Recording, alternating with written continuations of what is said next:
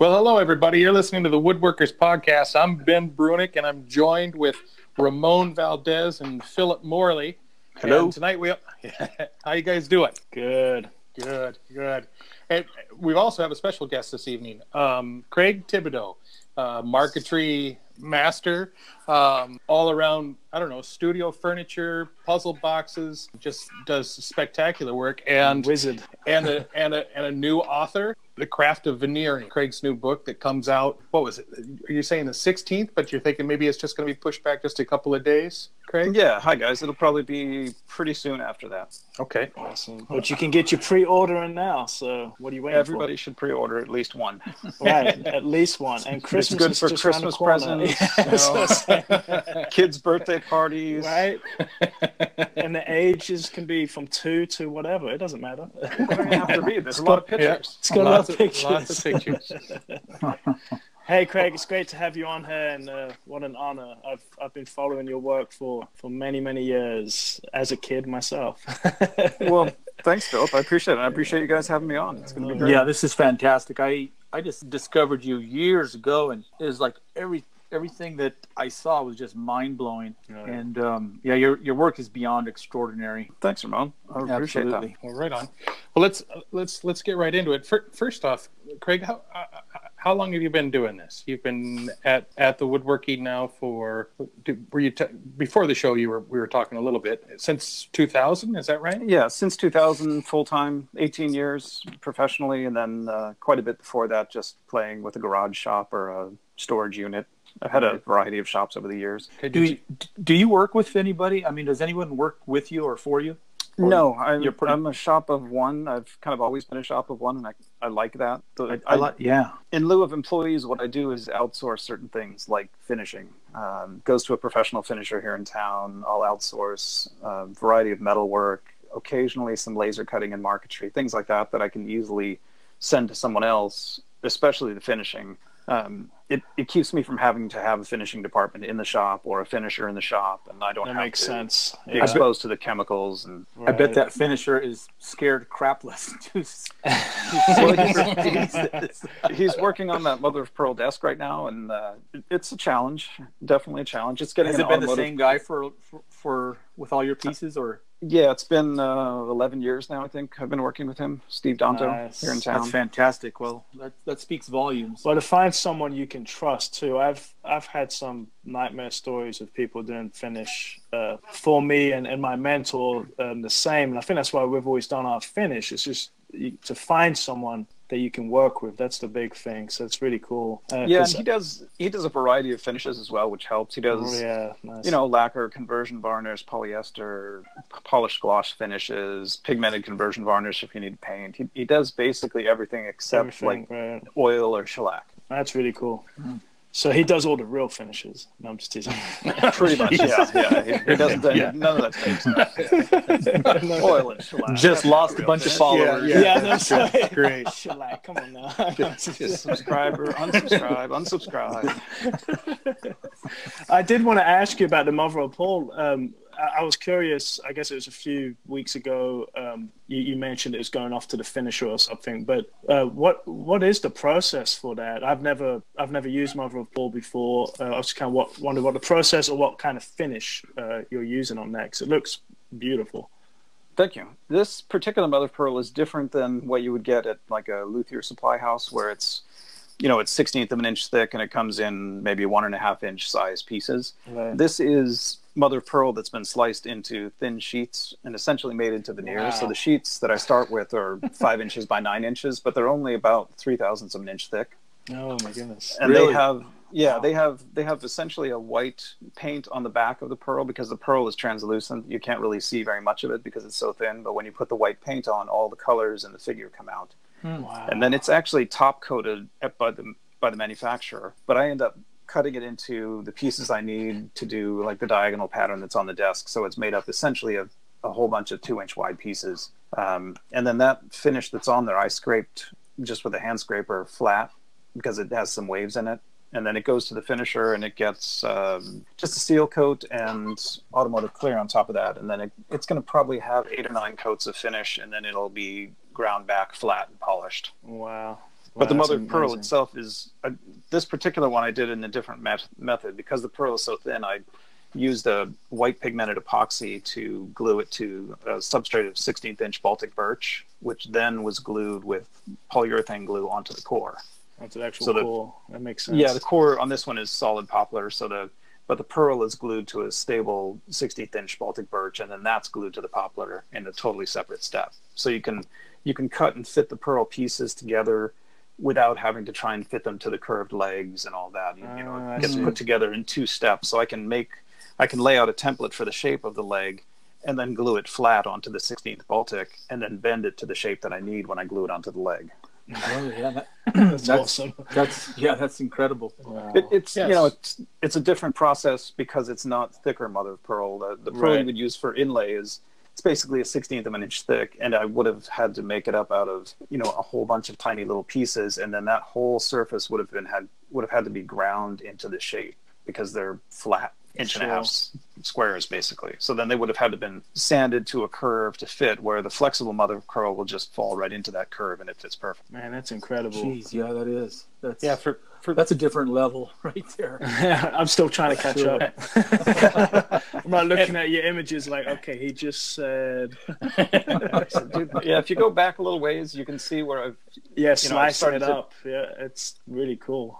Yeah, it makes it easy to cut the pearl because you can't really cut the pearl with the power tools when it's Right. the thin because it just shatters. And even Right. cutting it with I cut all these pieces with a scalpel, the raw pearl, and even then it shatters and flakes and chips at the edges. Does the paint on the back have any benefit as far as holding it together? No, not really. Not really. It bonds, That's it not its bonds design. nicely to the pigmented epoxy, which is good. But all it really does is provide a backer. This particular company that makes this, Aqua Blue Maui, is in Hawaii, or Maui, I guess. They make, I think, the last count, like 900 different varieties of this, where they have different colored paint on the back, so you can get, vibrant reds and purples and greens and all different figure patterns, angel wing, and they have so many different varieties. It's hard to even pick one that would work. But for this particular client, she wanted a big white mother of pearl desk, so that's what That's she got. amazing. Yeah, It's a it lot of really mother of is. That's a pearl. showpiece right there.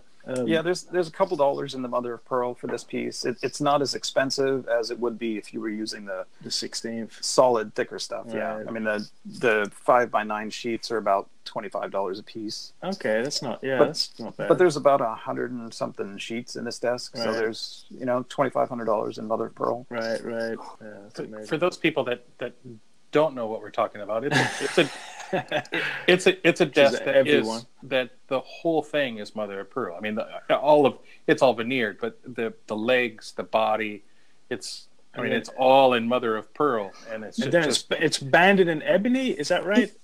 Yeah, it's just under 1/8 inch ebony, essentially following all the curves of the legs and the stretchers.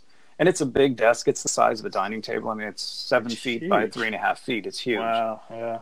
It's an 8-person dining table, but this is the size she wanted for her desk. And then it gets an inset leather top, and it's got a couple drawers and a slide-out writing tray that gets leather as well. It is so incredible. It's just And are there any hidden compartments? No, this isn't that kind of piece, unfortunately. It's It's not just that supposed to kind be of a big, flashy desk, which it definitely is. I saw it the other day with the first finish, and there's a post on my Instagram with that, and compared to the pictures before, even with just a couple coats of finish, it really starts to flash. Right. The mother of pearl is really jumping out now.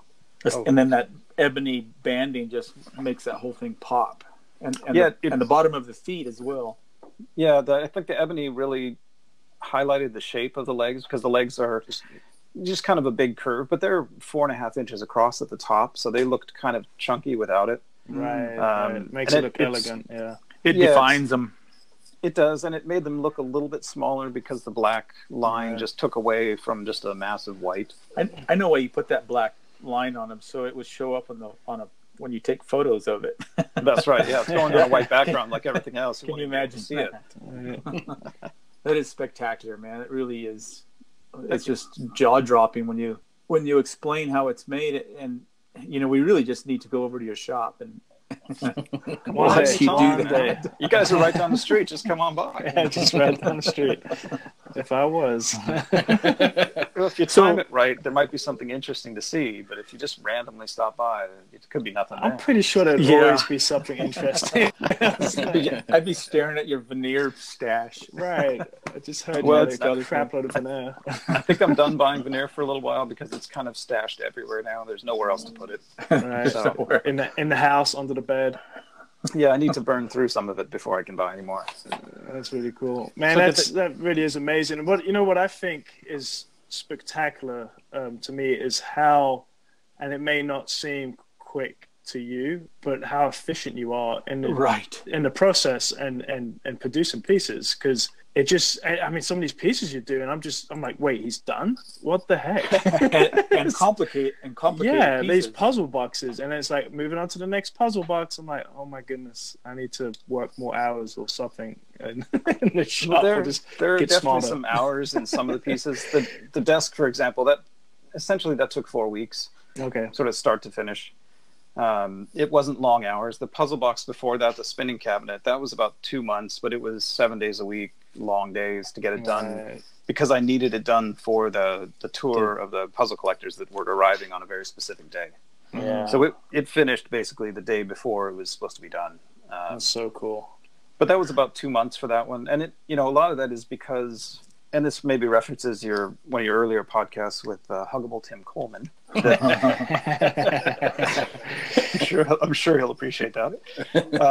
That I'm working in a completely different way than he is on stuff like this. It's not free form. It's all done completely in CAD ahead of time. Everything is totally designed ahead of time because, especially with the puzzle cabinets, they're so complex internally. It would have to be. It has to be. Otherwise, I'm just standing there staring at it going, what do I do now? I'm not sure what piece is supposed to go in next. And I'm drawing these up entirely in CAD, but I'm also sort of mentally building them as I'm doing that so I can figure out, okay, I have to put this piece in next before I do this other thing because then I won't be able to get to that anymore.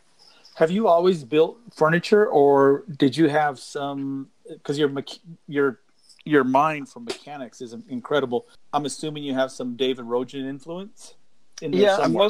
Most of the mechanical stuff is definitely inspired by the Röntgens. It's something that I've wanted to emulate ever since I saw their initial videos years ago.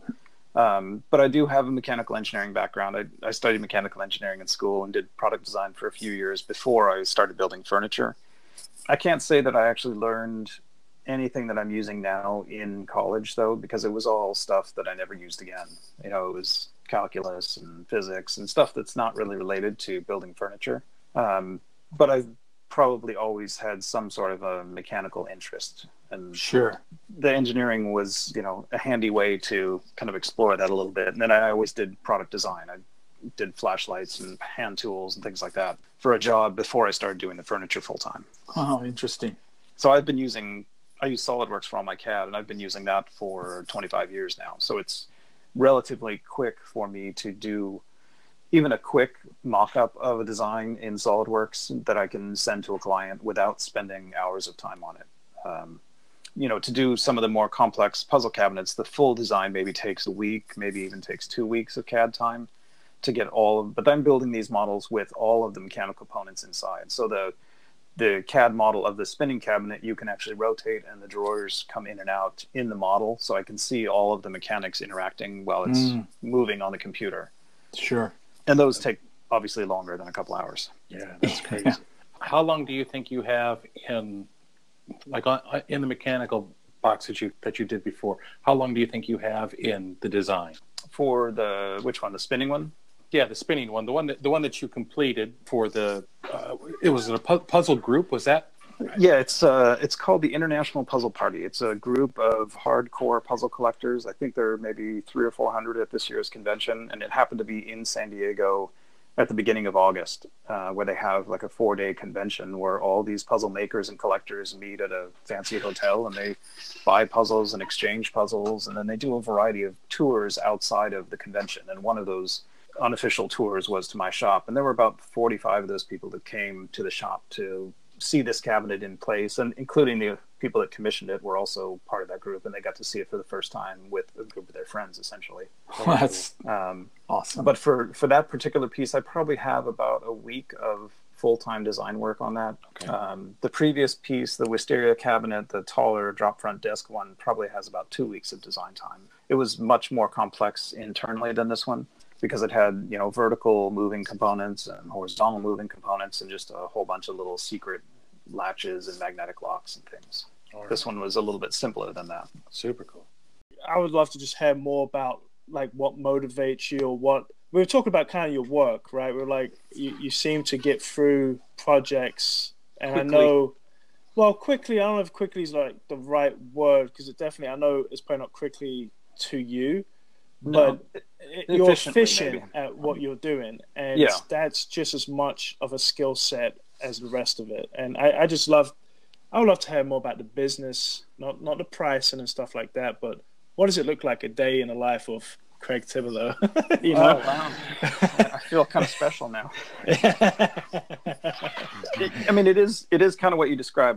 The goal is definitely to be efficient and not to waste a lot of time in the shop just kind of puttering around. So I don't waste a lot of time doing things that maybe a more traditional woodworker would do. Like, I don't spend a lot of time sharpening tools. I don't spend a lot of time doing other things. If there's a fast way to do hand cut dovetails. Yeah, I mean, I'd love to know how to do them. I really would. As long as I could know how to do them quickly. Right. If they still took a long time, then there would be no purpose, because I wouldn't be able to use them. Right. Because like you said, it definitely is a business, and I'm doing this because it feeds a family. I mean, I'm feeding a family of 4 just on this, so it needs to be productive. Proficient. Yeah, I've got to get things done when I'm in the shop, so I tend to work pretty diligently in the shop. I don't waste a lot of time on stuff. I guess what I meant when I said quickly, I mean, as far as, you know, in relation to the complexity of the pieces that you make, it's really impressive. Yeah, it's incredible. Yeah, thank you. I mean, well, that probably does come somewhat with practice, I think. Sure. Like most things, these mechanical pieces, each one I build, I think I've built 5 or 6 of them now. Each one is definitely a learning experience, and I'm learning not just stuff that I like doing, but stuff that I don't like doing. You know, certain mechanisms that are incredibly fussy to get functional, where you may spend a week getting just one drawer to work the way I want it to work. That I learn a lot about what I don't want to do in the future on newer pieces. So each piece is kind of an evolution of, okay, this was kind of fun and it looks really cool, and I enjoyed building it, and this other part was just horrendous and I never want to do it again. Right. Yep, I heard that. So and you do a lot of the design work ahead of time, like you said, instead of coming into the shop and trying to scratch it out full scale. You do a lot of it in like a CAD program, is that right? Yeah, that was something we talked about earlier, where that's probably where you cut out. Right. Maybe I wasn't supposed to mention that. Maybe you were. So destroyed the illusion right there. Phil was there the whole time. There's no illusion. We're all rookies. yeah. Phil cut out, and so we had to stop and call everybody back, and then we started in again. So I had to use the restroom. So that's right. But yeah, everything. Just to recap, everything is drawn in CAD. The majority of the work I do, it's all, except for things like chairs, I don't typically do those in CAD, but everything else is almost 100% designed in CAD, so that I can just go to the shop and start building. And I don't typically start building until the design is complete. Because I'm just wasting time. Even the cabinet I'm building right now, I've been fine-tuning some parts of the design as I've been making veneered panels, and I don't like doing it because I may change something in the design where now I need a panel to be 1/8 of an inch wider than I made it. Right. Which is kind of annoying. Right. So with the mechanics, do you run into situations where you need access to them later, or I mean, because some of those you would think they have to be pretty foolproof for longevity. Yeah, and that again goes to the sort of practice is making things better. The more I'm doing of these, the more robust the designs are getting, the more robust the mechanical components are getting, and the easier it is to access them. Like the spinning cabinet, you can pull out a couple drawers and get just about all the access you need to the internals of that, because the drawers don't look like they come all the way out, but they do actually come all the way out if you push in the right spot. Right. This cabinet, the little cabinet I'm doing right now that has that, what I call the control panel with the little 4 push buttons, there's a lid that will go on top of that, and under the lid is a storage compartment, like divided trays for sunglasses, but that whole compartment will just lift right out. So I you love can that you use a access- lot of Baltic birch just because of its stability. I'm assuming. It's stable and it's strong. And on this cabinet, like the lower frames, you know, they're 4.5 inches high and 3 inches wide. I didn't want to make them out of solid wenge, so instead I built up, you know, basically brick laid Baltic birch and then veneered it in Reson 16th inch wenge. Perfect. So you'll never see the Baltic birch lines, and it's completely veneered, the top, the bottom, the inside, everything is veneered. So it just looks like it's a piece of solid like a wenge big now. chunk of wenge. Yeah, that's amazing. Yeah, because 4-inch thick wenge would be difficult to find and extremely expensive. Right. So because I resawed that, I was able to get all of the wenge for this piece out of just one piece. you know, 6-inch wide chunk. board. Yeah. So everything matches perfectly, which is something I like to do. Even like the spinning cabinet and the wisteria cabinet, the one before the drop front, each of those is made out of essentially a single board, one big board of mahogany for the wisteria one, and then a big board of walnut for the spinning cabinet, or 2 big boards of walnut that just happen to be sequential. Well, and for what you're doing, it just makes sense, right? I mean, solid wood really wouldn't be much of an option for a lot of the design work that you do with the tight tolerances and the inset stuff and the you work on. mechanics. Right. Yeah, right. there's very little play in some of those mechanics, so there isn't room for much expansion and contraction. Sure. The things have to be pretty tight, so a lot of it is veneered construction. Right. And wenge in particular, I mean, the seams will virtually disappear with. That's a fantastic species for that. Yeah, and all the veneering of the top and bottom frames, it was all done out of sequentially sliced piece, so it's all perfectly matched. It'll look like it's made out of solid wenge. You can't even tell. Right. I mean, the 16th inch edge, it'll be gone when it's sanded and broken a little bit. That's beautiful. Yeah, I was looking at the spinning cabinet that you had. Was that, and that's walnut? What's the lighter wood? That's curly anagray. Oh, nice. Oh, it is? Yep. And then the drawers are actually made of Sitka spruce. That's beautiful. Primarily because it was really stable, but it also just happened to be a color that really went well with the anagray. Right. Makes sense. That's really cool. Now, I had a quick just question. You mentioned, so I'm assuming when you do the veneer work and you're using Baltic birch as the core, is that correct?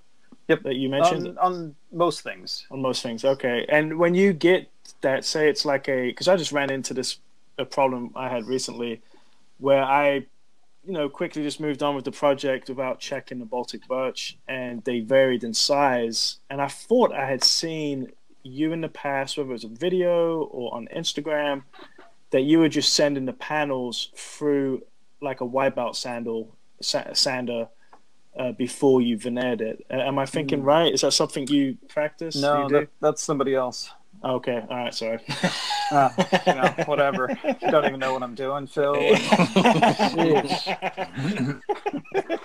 Wrong guy. Most of the stuff I do, it doesn't really matter to me if the panel is of a specific thickness, because everything's got a setback of some kind, an 1/8 of an inch or 16th of an inch. Right. What I don't typically do, I don't do the finished veneer directly on the Baltic birch. I will do a cross grain veneer first. Okay. In some secondary wood, and then do the finished veneer on top of that. It's a little bit more stable that way, and I don't typically do, like if I need a 3/4 inch thick Baltic birch panel like I have on this cabinet, the 2 removable sides are 3/4 of an inch thick. They're made up of, what are they made up of? 2 layers of 3/8 inch Baltic birch. Okay. Because Baltic birch is just never flat. So I take 2 pieces off the same sheet, fold them together, and then they come out perfectly flat. And then there's a layer of veneer in between, and then veneer on the outsides, like a secondary veneer, and then the finished veneer goes on top of that. Oh, wow. So it's a little bit more time consuming that way, but I end up with panels that are very flat and stay very flat. Stable and strong. Yeah, they don't. Do you ever they don't, use MDF for a substrate? Not by itself, but I will skin Baltic birch with like 1/8 inch MDF if I've got a large panel. Exactly. Yeah, like the drop front desk, the front panel was I think it was 1 inch thick, so it's 2 layers of 3/8 Baltic and then 2 layers of 1/8 inch Baltic top and bottom. one on each side, and then that gets veneered. So for the marquetry, I end up with a nice, perfectly smooth surface. That makes sense. So with the designs that you do, how many of the designs are yours? Like when a client comes to you and they want you to build something, are they coming to you with a specific thing, or how many times do you get to do a design? What kind of what you want? Like how much free reign do you have with most clients? I have almost complete free reign on just about every project, which you would think is a good thing. And sometimes it is, but when it comes to like the puzzle collectors and the mechanical cabinets, these people don't typically want to know how the piece works. And the last two have not even known what the thing looked like until it was finished. Oh, wow. Were they able to figure that out? I don't know. Sorry. I don't know. I'm not there when the people that collected, the collectors that came down for the spinning cabinet, they played with it a little bit while they were here. And then I brought it to the puzzle convention where they had a table. And it got played with, by another 50 people, and they were kind of watching it. But it's at their house now. Wow, that's awesome! It's just something they're going to play with when they have parties. I don't know. They said they forgot how it worked after seeing it a couple times. So I'm not 100% sure. The Wisteria cabinet, the drop front desk one from a few months ago, that one went to Singapore. And as far as I know, it's unfortunately still in a crate somewhere in a warehouse because the client is moving. So it's been crated for a couple of months now. But the only thing he saw were essentially the finished pictures. These people don't want to know anything about how the piece functions. They want to figure it all out themselves. That's a part of it, huh? That's it is, yeah. That's amazing. And so like in years, like someone will find a little drawer they didn't even know about. That's really... I think so, yeah. Not everything is shown in the videos that I do purposefully. Right. There's some stuff left out. But like the spinning cabinet, the only information I got from the client was the overall dimensions of the space that it had to go in. They didn't care what it was made out of, what it looked like. We just had some rough discussions of it kind of needs to be, sort of modernish. Right. And they didn't want marquetry on the outside. And that's, I'm assuming they've seen your scope of work, they've seen your portfolio.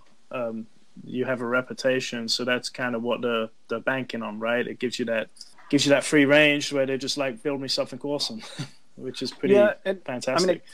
It does work that way. It's surprisingly challenging to get that initial design started on something complex like this, because these are big, complex pieces. The drop front desk was quite complex. So just to get the initial design started and get a rough idea of, I think it's going to be a desk. He didn't know if it was a desk or a cabinet or a chest of drawers. So I'm on those pieces tasked with determining what the piece of furniture actually is first, and then coming up with a design for it. That's very tricky because a lot of times when you build a piece of furniture, you start with function. Like what are you going to use this for? What are you going to put in it? How big do you need the drawers? And you're on the other end of the spectrum. It's kind of the other end, and it's also somewhere inside this piece there has to be enough room for the mechanical components to make things move and for the puzzles. So I have a minimum size that I've got to start with maybe on something.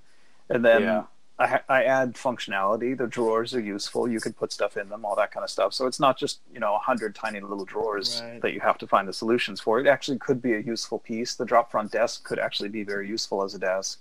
Sure. There's lots of places to store pencils and papers and all that stuff if you want to. And it's designed for that. The little drawers on that rising elevator piece are sized to fit a piece of paper. It's designed to be functional, even though it probably won't ever be used as a desk. It'll probably be like what the rest of them are. They're kind of toys for somebody to play with. Right. It's a showpiece, and when they entertain or something, have people kind of going over it. That's it's functional art right there. Functional art. Yeah. I don't typically repeat designs, but like the chess table, the Art Deco chess table and chairs, that's a repeat design. I've done that table 3 or 4 times now, and the chairs a couple times as well. And that's one of the only pieces that I've repeated more than once. Everything else is kind of intended to be a one-off. So, every piece is kind of a new challenge in a way. It's got a different mechanism than the previous one, or different puzzles. It's a different style. That's kind of the goal with the mechanical stuff too, is to make each piece look like it functions differently. That's why like the drop front desk looks one way, but the spinning cabinet does something completely different. Right. I think I remember I think it was a spinning cabinet, you were starting to incorporate magnets, and it got kind of complicated because magnets are really tricky to figure out the strengths. And that was the Wisteria cabinet, the previous one, the desk. Yeah, because that has magnets where you could pull out a drawer and it would unlock one thing, or you'd open a door and it would unlock something else. Like the rising elevator, as it comes up, it magnetically unlocks one of the other drawers, but the two pieces are not actually connected. And then the little clock that comes out of a drawer that goes on top of that elevator, that's magnetically connected. There's no physical connection between the clock and the lock that unlocks the drawers. It's all done with magnets. Wow. Those are diametric magnets, so they're different than a traditional magnet, where a traditional magnet is magnetized top and bottom. A diametric magnet is magnetized left and right, essentially. So one half of a cylinder is positive and one half is negative. So if you stack two and you turn one, the other one will follow and turn around with it. So when you turn the hands on the clock, it goes through a set of miter gears and it rotates a magnet, and that magnet forces the magnet underneath the cabinet inside the rising box to rotate and unlock drawers. Yeah, that is awesome. I just love that. Wow. Jeez, see, just like a 1 minute explanation. Now you know how to do it. I'm gonna go. It's perfectly clear. I expect to see that on everybody else's stuff. Right. I gave away the whole secret right there. That's really amazing. How many pieces? So, are all the pieces that you're doing, are they all commissions, or do you throw speculations in there, speculative pieces on occasion? Especially the mechanical and puzzle stuff. It just takes too long and they're too expensive. Right. I wouldn't want to do one on spec. On spec. Yeah, they're expensive pieces, so they're time consuming to build, and sure. I think I would have difficulty selling one to somebody if they hadn't been involved at some point in its construction. Okay, sure. This space, or I need it to do, this kind of puzzle, because each of these puzzle collectors has a particular type of puzzle they like. Burr puzzles and twisty puzzles, and there's so many different types of puzzles, and the collectors all have their favorites. So each piece that I've designed has kind of been designed to appeal to that collector's favorite puzzles. And how long have you been doing the puzzle pieces? I think the first one was 2.5, 3 years ago. 2.5. So this is something that's new. That's what I thought. I thought it was something relatively new. How did you get into that? If it was all commission based, did somebody come? So obviously somebody must have come to you with, I want to do a puzzle piece, and I'm just interested in hearing how you got into that. It actually all started with what I call the automaton table, which is the first Art Deco mechanical piece I did, where you push down on the top and it comes up, and the tray folds out and the drawer comes out, and it's got a little. And then it had the rotating. Yeah, it's got the Lewis cube rotating. Yep. I did that piece it's probably been 7 or 8 years now. And that was for a local client who I showed the Röntgen videos to, and he wanted something, but he wanted it to be an Art Deco piece. And that piece has gotten just a ton of publicity. It comes up on Facebook all the time with new videos. The companies that like to take other people's videos and change them completely and then post them on their site. It comes up on those all the time. And the spinning cabinet has started to do that as well, I've noticed. But that particular piece was seen by some of the people in this puzzle collecting group. So the client in Singapore that I just sent the Wisteria desk to has another piece from about 3 years ago that he commissioned after seeing that. And he's part of this puzzle collecting group. And the first piece I did that had puzzles in it was for him. And then that piece got some publicity as well, and it was seen by more of the puzzle collectors. And it's a small, very tight-knit group. So when one of them sees something interesting, they send it to everybody else. That's really cool. That's a real niche market right there. It's a little tiny market that I don't want anybody else to get into, so don't even think about it. I think you're good. I cheap out and use those what are they called, RFD locks. Yeah, it is a very, very tiny, very niche market for people that just really like puzzles. Right. And it would be a difficult market for somebody to get into without having been brought in by a client somewhere along the way.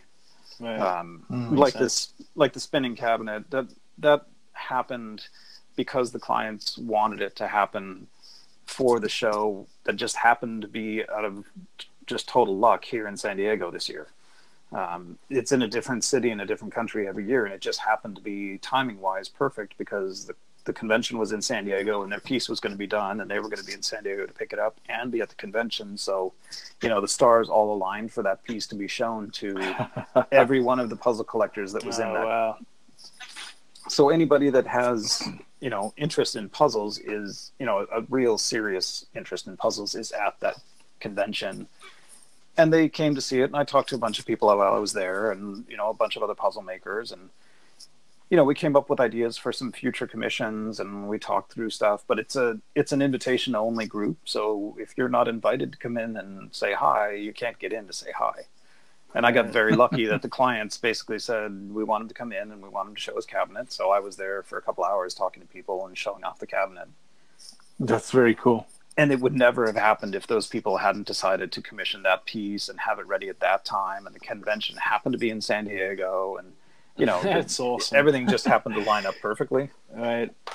So it's not a market that somebody else is just going to jump into and go, oh, I'm going to build a, really complicated puzzle cabinet. Because, they're too time consuming to make on spec. So you got to find somebody that's got have a client willing to pay for that. Yeah, that's really cool. And you got to pull it off. Yes, it should work at the end. Yeah, you got to. Does it come with instructions? It does not. It does not. They come with the videos, but they don't have instructions. If the person wants to look at the video, they all know that I'm making videos of these pieces that show most of the steps, and you can figure out stuff that's not shown in the video. But most of them don't want to see it, and they don't. Yeah, it's like you said. That's a part of it. It's a puzzle. They want to figure it out, over time, and that's so cool. Yeah, but back to your question, Ben. No, I don't make any spec work anymore.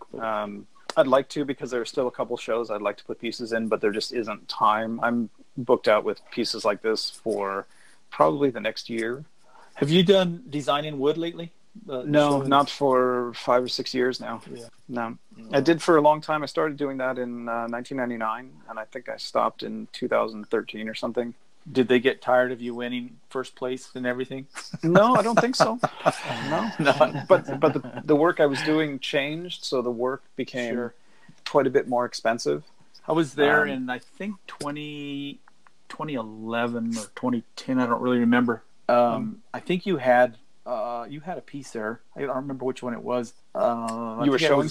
Did you have something on display, or you just stopped by? Or? I did. I ended up getting second place in the veneering and marquetry furniture category, and probably second place to Craig Thibodeau would be my guess. I don't know. There are lots of other people in that category. Paul Schur still shows stuff. I think just about every year he has a piece in the show. I'm not doing work that suits the show anymore. These pieces don't suit that show because they're meant to be shown off, fondled. Yeah, they're meant to be played with. Sure.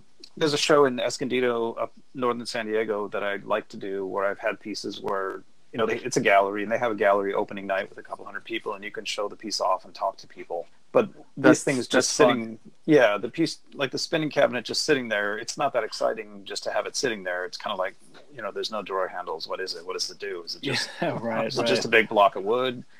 If you can't play with it, it sort of takes away a little bit of the interest. Sure.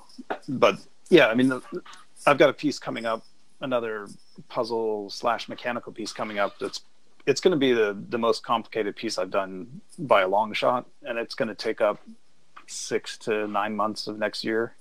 Wow! Just on this one piece. It's kind of intended to be. If you've seen the National Treasure movies, which I'm sure you guys have, it's based on the Resolute desk from the White House. As kind of a starting point. It's not going to look like that desk. It won't have any of those puzzles in it, but that's the scale of the piece. It's going to be a large desk, possibly from like 18th century in style, with just a ton of complicated puzzles and mechanical movement. Yeah, that's so incredible. It should be fun. Yeah.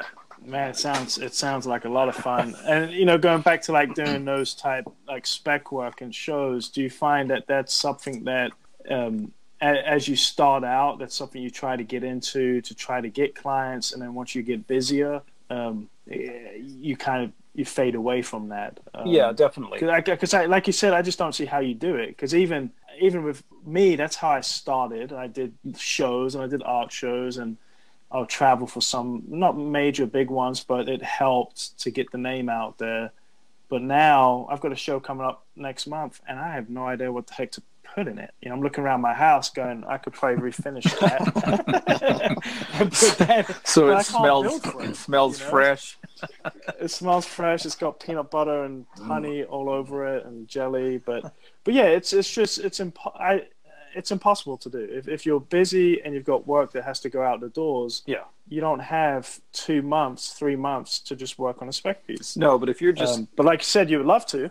yeah, if you're just starting out though, I got a lot of work from Design in Wood, but I showed at Design in Wood for 14 or 15 years pretty consistently. Oh, wow. And I did get a lot of work from it. I got marquetry pieces from it. I had Art Deco pieces from it. And it gets you a lot of that initial publicity. It just gets you in the woodworking magazines in terms of publicity, but even those generate some publicity and some interest. People see your work. They're like all these puzzle collectors. A lot of them are makers as well. They make puzzles, but they also collect them. You know, the people that just bought the spinning cabinet, they make puzzles too. That doesn't stop them from that doesn't stop them from buying stuff. And the same kind of goes for woodworkers. I've sold a number of pieces to woodworkers over the years who just don't do the particular type of work I do. Well, and they're typically hobbyist woodworkers, but like almost professional hobbyist woodworkers, but with a really good paid job. Yeah. And that's what I found. Is the doctors, the lawyers, they have a great shop, and they appreciate what you're doing and want a piece from it. And they don't have the time or the inclination to do it themselves. Yep. So they get something that is different than what they build in their shop. Typically, it's stuff like marquetry or it's Art Deco because it's just so much more time consuming to do. Right. It's pieces that they won't ever build on their own in their own shop. Yeah, that's awesome. The lady that commissioned the Mother of Pearl desk, she had size requirements, parameters, and then with the Mother of Pearl, was that something that she wanted, or? Yep. She has a desk right now of those same dimensions with the same number of drawers and the same slide-out tray. It's just an older style. It's kind of a green paint with a ton of gold applique. She's a jeweler, and it's very flashy, but in a totally different way. It's really ornate and kind of overdone, and she wanted to sort of modernize her office. So she's replacing that with this piece, which is still going to be flashy and still going to be really decorative, but it's just not sort of screaming at you the whole time. Yeah. So here's a crazy question. So what do you do when you take something so beautiful like that and you take it to a house and their floor is at a level and the table rocks because of their floor? You got those business cards in your pocket. You just stuff them under there. You get your hand plane out and you start hand planing the high spots on the floor. And then they move it. Yep. You tape around it with some blue tape and you don't move it. That's it. It stays right here. You can do a lot with felt pads. It's kind of surprising, sticky felt pads on the feet. You can do a lot. Shave them down in one and build them up in another. They split really good. Yeah, just have some shims of mother of pearl. There you go. Yeah. Or just drill a hole in it and toe screw it.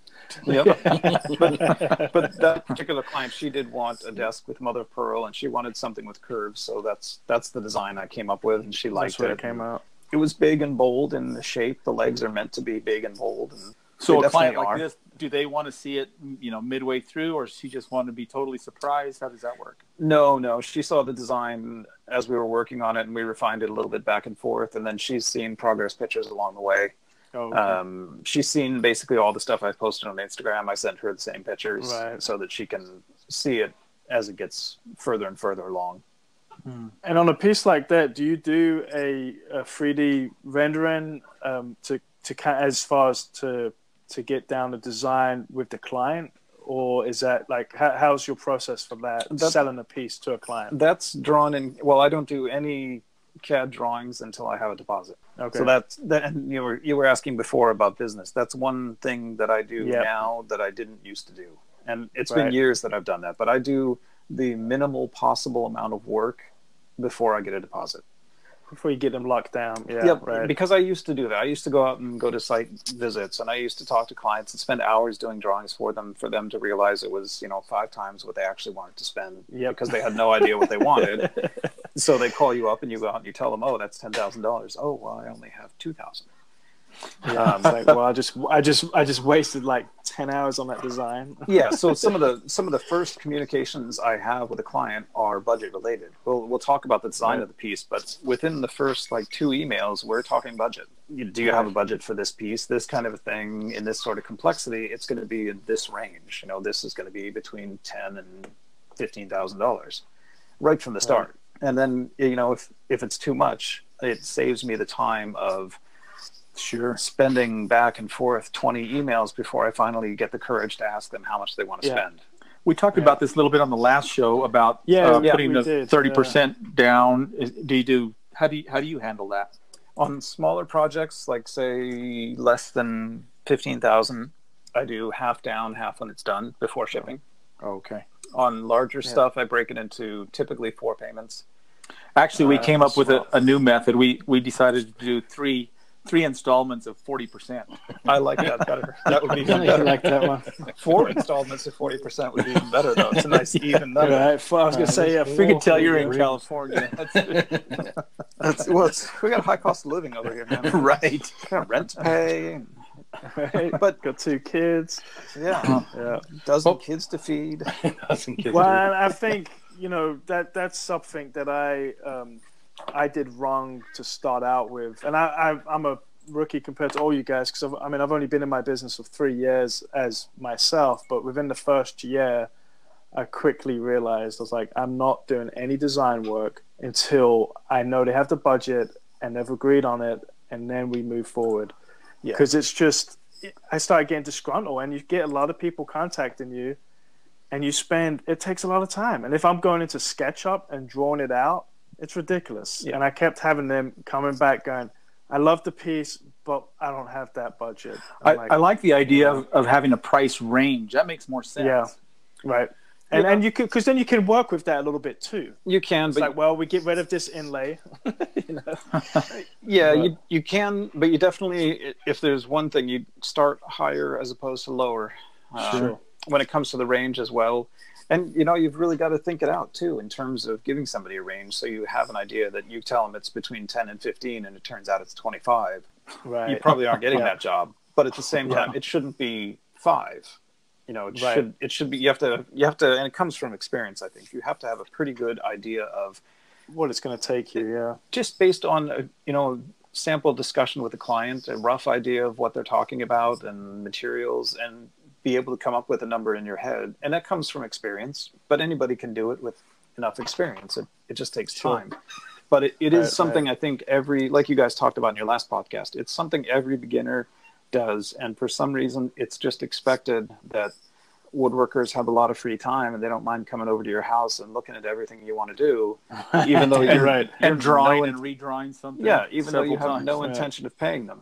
Right. Yeah, it's like if I call for an electrician right now or a plumber, you're paying to them. Charge me just to come look. They're going to charge. Yep. It's fascinating. So getting kind of back to okay, so now you have a client, they've agreed with the ballpark price. Then do you do a rent? Like, are you a guy that goes on Vellum and does a drawing or chicken scratch, or how's that process? I know you do the CAD for the complicated stuff. Yeah, I'll because I've been using the CAD so long, I'll do the CAD for even just a quick sketch. Okay. Just to here's the basic dimensions of the piece, and here's what it looks like as a 3D model. It's roughly the color of the wood, but it's not rendered. I don't render wood grain on stuff. I don't do lighting or any of that. It's taken directly out of SolidWorks. I just change the color of components so that it looks like the materials that they're going to use. Right, dark or light. Right. But by the time I've done that, I've probably also got a deposit. Sure. Right. That's when the deposit comes. Then you work on the design, right? Yeah, the deposit typically comes before I'll do even the rough sketches. To be honest with you, I really try not to do very much that I'm not getting paid for, and that comes from just it's a business, and I've got 4 mouths to feed with it. I don't have time to waste drawing stuff that I'm not getting paid to draw. That makes sense. Right. So if I'll start off with a client comes, they want a certain type of piece. We'll have a couple emails to figure out, here's a range of what it's going to cost. If that's okay, we'll have a couple more emails to sort of refine the design enough that I can give them what I think is a reasonable price for it. And at that point, a deposit comes, and then we start. Do you use a contract? I do. It's very simple though. It's basically part of the quote. Sure. It doesn't have any legalese in it, even though I had an attorney suggest that I give them like a 3-page contract to sign. I opted not to do that. I don't do that. I don't know. I've heard people do that, and people get put off pretty fast. Yeah, it's a little bit too much like calling the big air conditioning companies or the big electrical companies. Here's 3 pages of stuff you have to sign, because if we accidentally burn your house down, it's not our fault. Yeah. Right. So mine, it's typically, I try and keep my quotes to a single page. They have, the client's info, my info, and then a description of the piece and pricing for any sort of options they want to add, and then basic, simple disclaimers like, shipping's not included. How does shipping work, especially to Singapore? I crate the pieces. I have a company here locally where I get them crated professionally, and I pay for that. And then I give them the address of the crater where they can have their trucker pick the piece up. And they take care of the shipping. All the international clients take care of shipping on their end. Mm. And so nationally, you've been dealing with the same shipping company for a while that you trust? I have one guy that does pretty much all of my U.S. deliveries. He comes from New York once a month and picks up as he comes across the States, and then drops off on his way back. And then the next month he goes the opposite direction. So as long as the piece fits into his schedule and it can wait for, his next trip, go in the right direction, then he'll do basically a blanket wrap delivery. He's an art shipper, but he does blanket wrap furniture deliveries as well. When he doesn't fit in, I'll get pieces crated from the same local crating company, and then I'll have them truck freighted with a white glove delivery to the final destination. Have you ever used a company called Plycon? I used them many times, and then I got tired of them breaking everything I shipped. Oh, you kidding me? Them. Wow. Every shipment for a period of about 2 years was damaged. Oh, scratched. I was going to say, because my mentor's been using them for 30 years, and that's who I use, and we've never had problems. But I think it's the local Plycon office, and it's probably changed by now, but. Sure. Yeah, and that's all it takes is a couple of goons, and that's that, Yeah, I was getting pieces that were scratched. I've had pieces with legs broken off, and these are pieces clients have been waiting for months already, and now they're coming back. So I stopped using Plycon years ago and went the blanket wrapped route. Right, and that's what I do with Plycon is the when you said white glove, that's what made me think of it. I do the white glove, so nothing ever gets crated. Yeah. And I like that. Yeah, it makes sense. I think once you put it in a crate, it makes the forklift driver think it's just freight, and it doesn't matter how fast he picks it up or puts it down. And that's not really what furniture is meant to have happen to it. It's not meant to be picked up and dropped on a crate. No, I've seen some horror stories with forklifts and crates. Yeah. Luckily, this company locally does a really good job in their crating. Everything's very well packed inside, and they've shipped pieces all over the world for me now. London, Singapore, going to Qatar next month. They've got pieces going everywhere. But the shipping part of it, once it's crated, is 100% on the clients, because they're typically coming from, with the budget of these pieces, they're coming from a location where they've shipped pieces in before, because you need a variety of things to happen along the way. Right. Import duties, taxes, inspections. The piece going to Qatar has to be stamped somewhere visibly that it was made in the USA. There's all kinds of rules. For whatever reason, going to Saudi Arabia, there's all kinds of rules about how the piece has to be labeled and packaged before it gets there. Yeah, that's crazy. Wow. Where other places don't have that problem. Singapore doesn't care. Just bring it over. Yeah, just take it. Yeah. I just recently got in contact. I can't remember the name of the guy, but it's from again, I'm lucky I know a lot of furniture makers in the area that have been doing it for a long time. So I'm using, I'm piggy banking off of them. But I have some chairs going to Australia, and I didn't quite realize, like you just said, the duties and stuff that you had expensive. Yeah, and it was some weird thing on it cannot be a gift. Like if it's just a piece of furniture, like as if you just bought it from a store and then you're sending it out. This particular company because I kept telling the guys like it's furniture. He goes, well, you can't. We don't do that. I'm like, you do it for my friends Gary Weeks. He goes, oh, you made the furniture? I'm like, yeah, I'm making it. The clients bought it in Australia. I need to ship it. It took me like 10 times saying it, and he's like, oh, okay, yeah. But it's expensive for sure.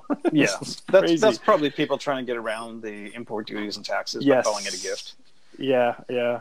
But yeah, I mean, the last piece that went to Singapore, I think the shipping was $3,000. I just freighted a piece. The spinning cabinet got created and freighted to Florida, and it was $2,500. Yeah, isn't that crazy? Wow. It adds up really fast, and that's just going truck freight.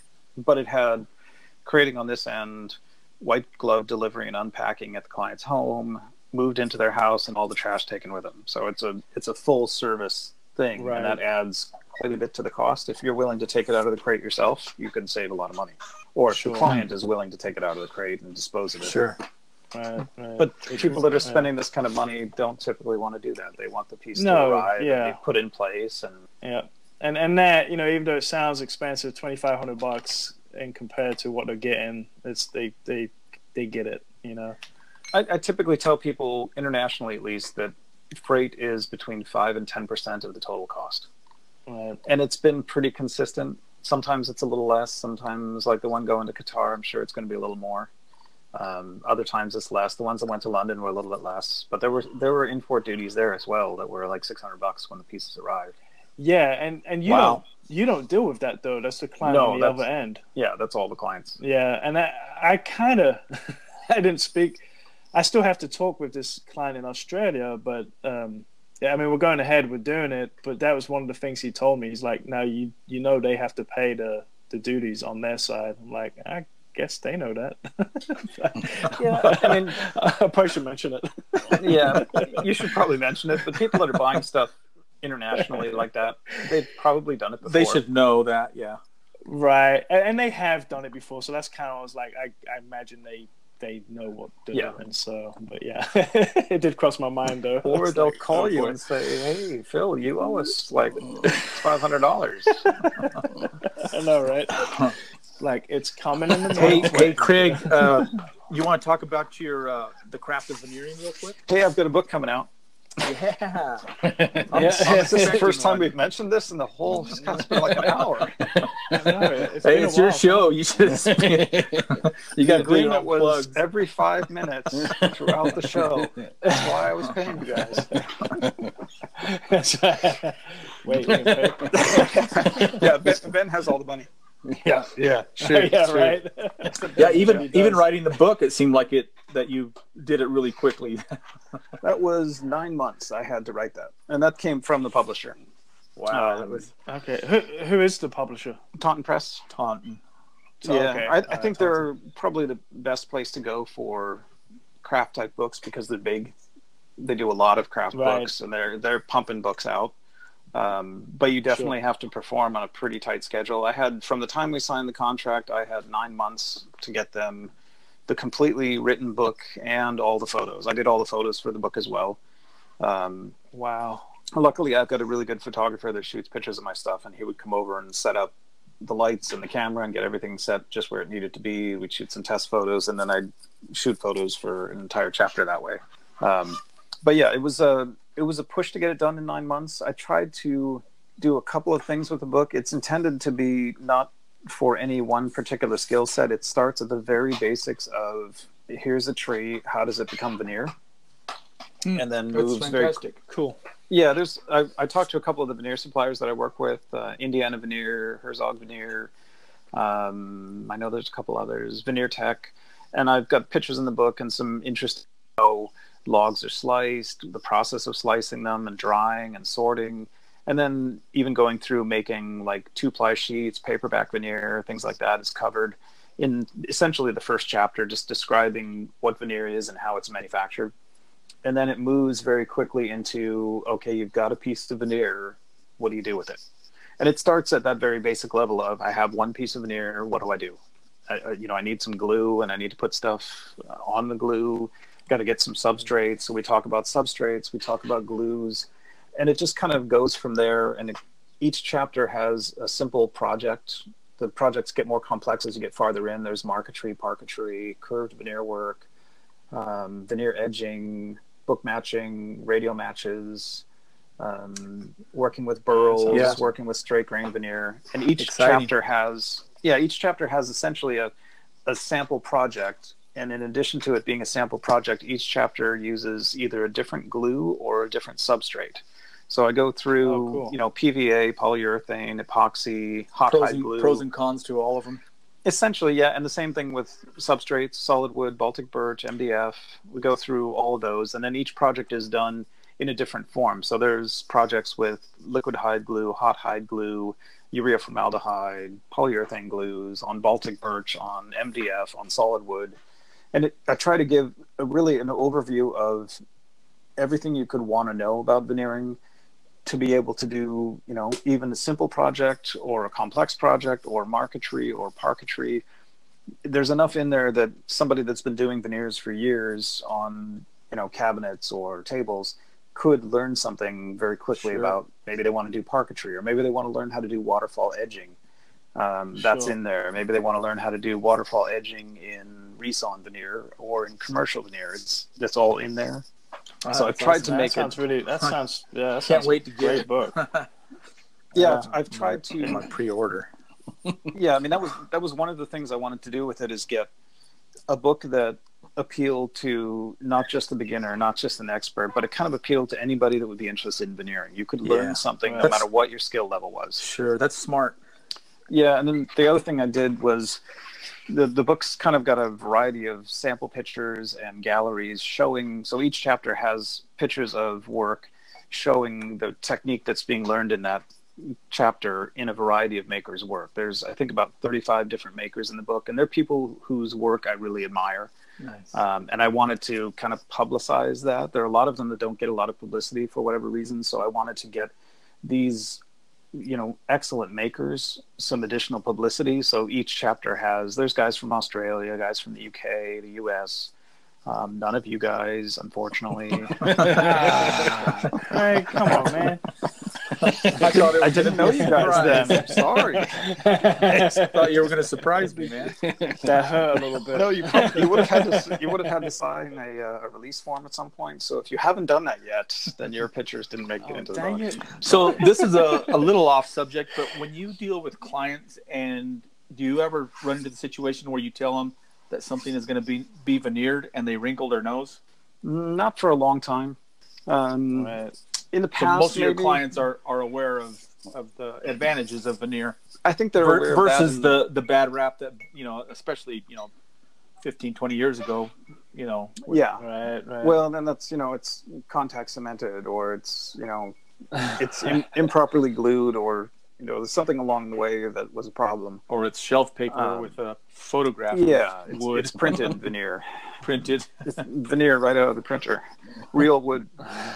Fresh out of the printer. No, most of the clients I get to see sort of the variety of wood that's available in veneer. And that's also something we talk about in the book, is that, you can go to your lumber yard and you can probably buy 20 different species of wood, maybe.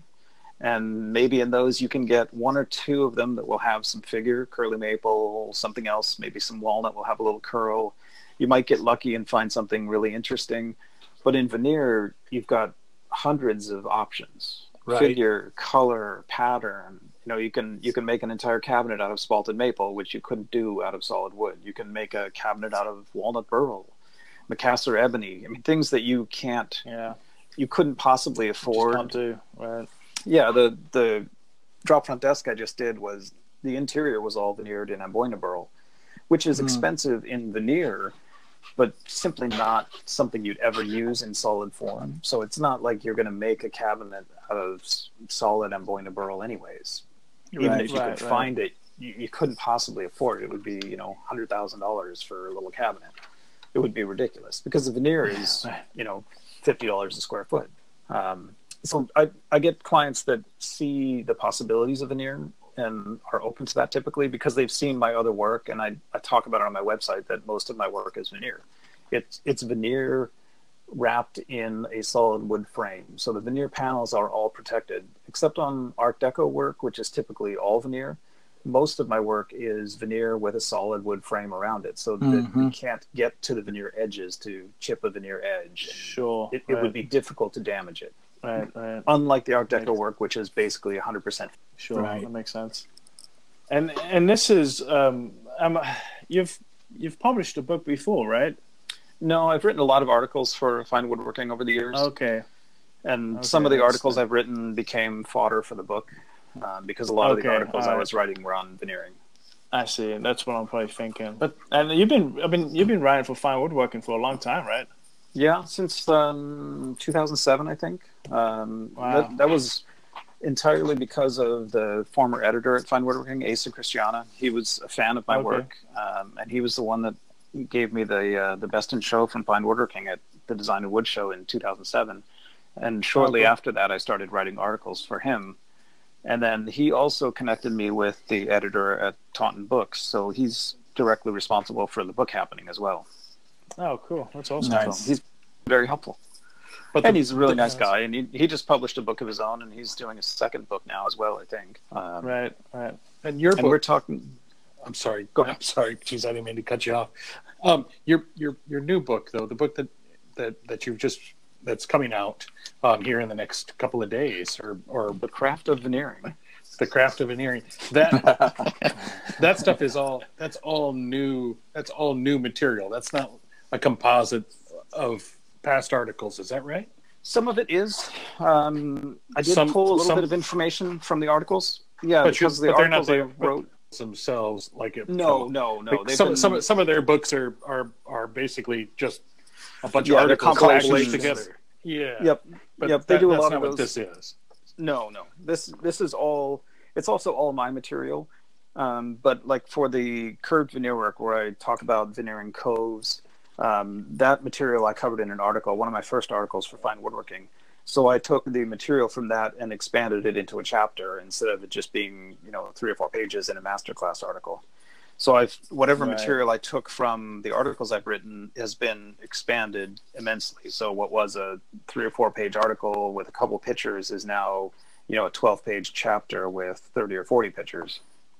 So there's quite a bit more information in there, and then there's more because I've only written, I think, 2 or 3 articles on veneering for Fine Woodworking, parquetry, and the curved veneering. The rest of the book is all new information that was created just for the book, and even the samples that I did for the code veneering and the parquetry, I made all new samples for the new photographs for all that stuff as well. Okay, right. Okay. Yeah, so it's not just dragged from another article. That's no. Man, I'm looking forward to seeing it. Me too.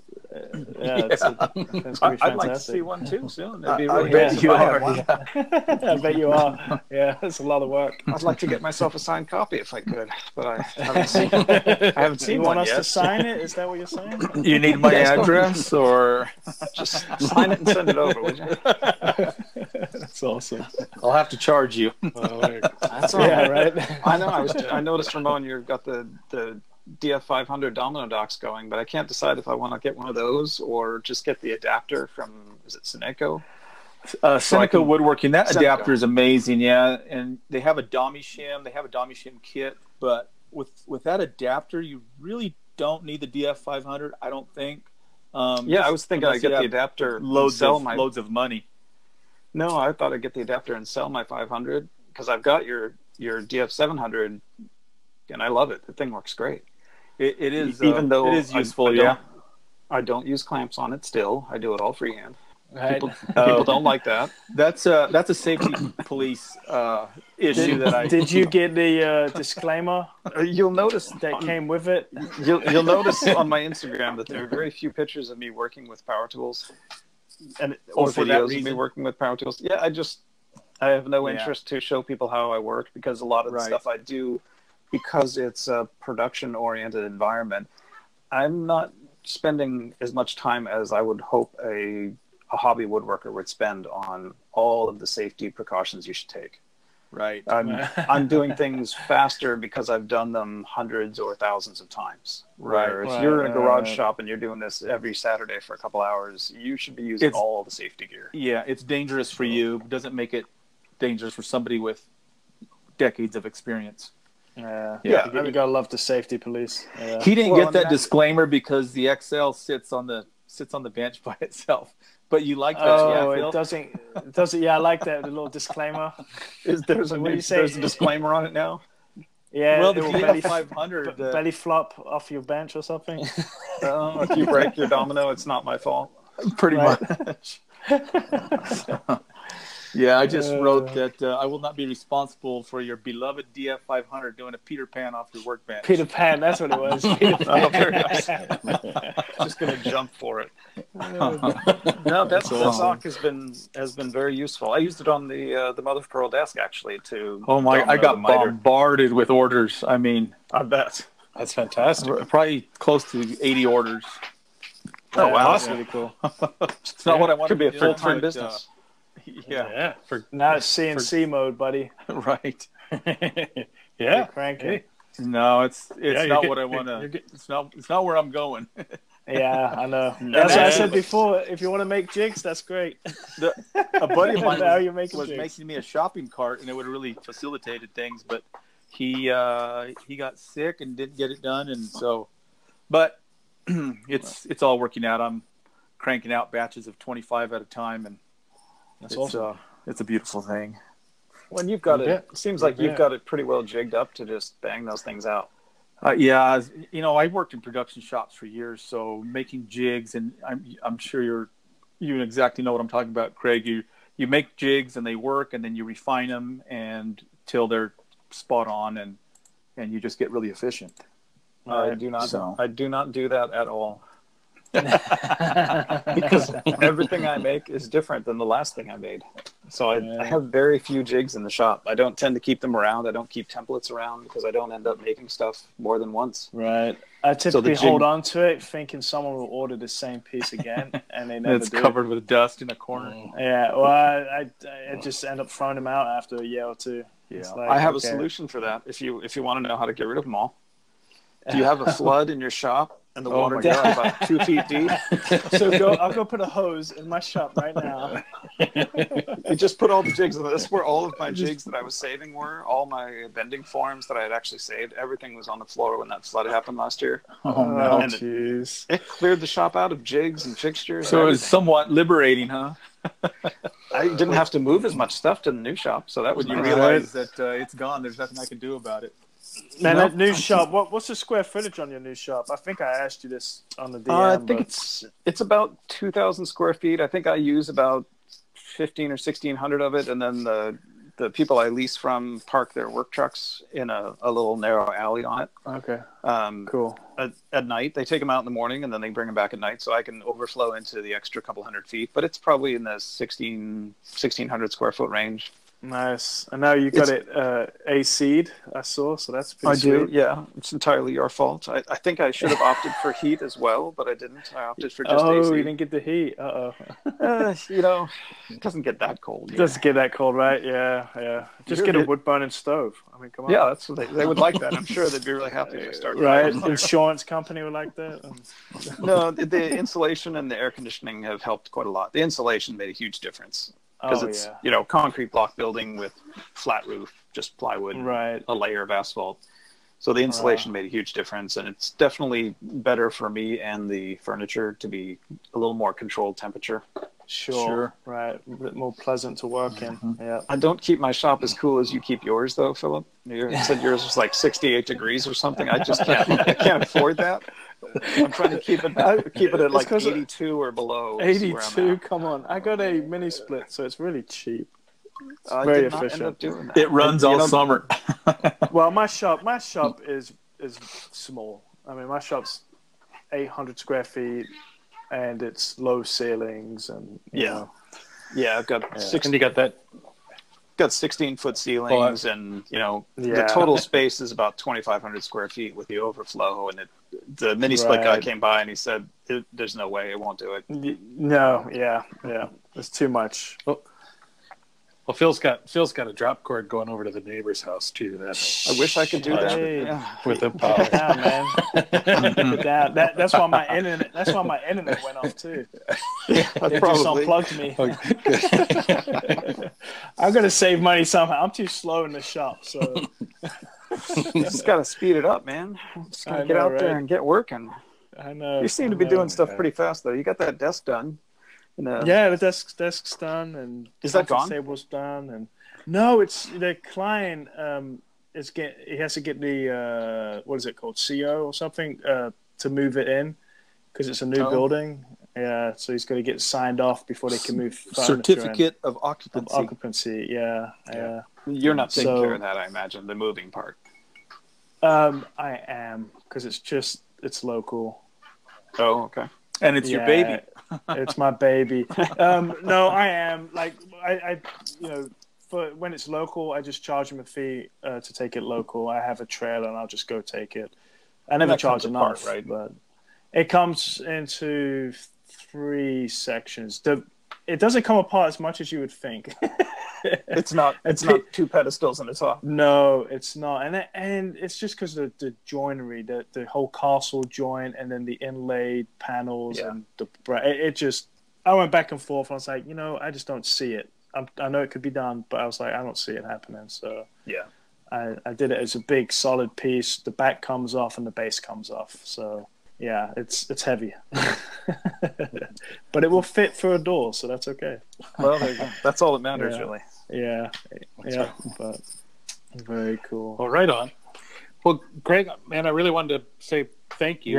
Being on the show, and man, it's great to get a chance to hear from you. I know all 3 of us. I know myself in particular.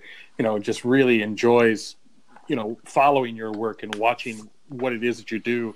It's kind of it's just interesting to see somebody pull the things off that you pull off. It's really a whole different level. I mean, you're in a league all your own, buddy. Oh yeah. Well, thank you. I appreciate it. I appreciate you guys having me on too. It was a lot of fun. I should probably follow you on Instagram. Yeah, are you on there? I just unfollowed you a few minutes ago, so I feel so we should do that back and inadequate. I think I'll unfollow him. You have too many followers, Philip. I can't catch up. I'm too far behind. So I don't know what you did. How many of those you bought? Like 50,000. I just bought them all. They're all in India. I don't even know them. Ben is the one that's falling behind, though. I gotta get Ben up there, man. Come on, Ben. Come on. Yeah. It is a pleasure to follow you. When I saw that you came on Instagram, I geeked out. Trust me. And I should have gone on a few years before that. The guy was trying to get me to go on for a few years, and I was like, "No, what do I need to do that for?" Right. Well, we're woodworkers. Yeah. That's how we are. It's right. Like, I don't need that. I had a friend too. You need to go on Instagram. What am I going to do with that? Yeah. Meet people, sell stuff.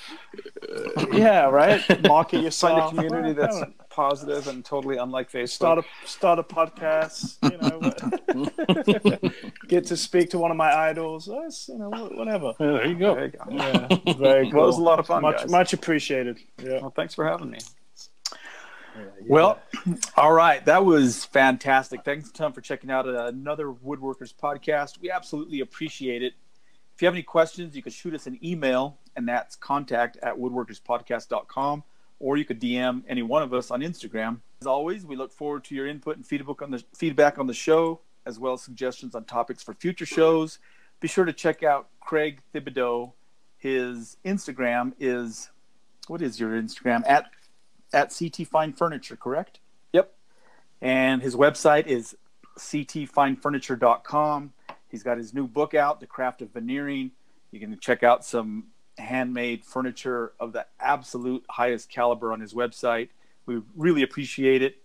So on behalf of Ben and Phil and Craig, I'm Ramon, and we'll see you guys on the next episode of Woodworkers Podcast.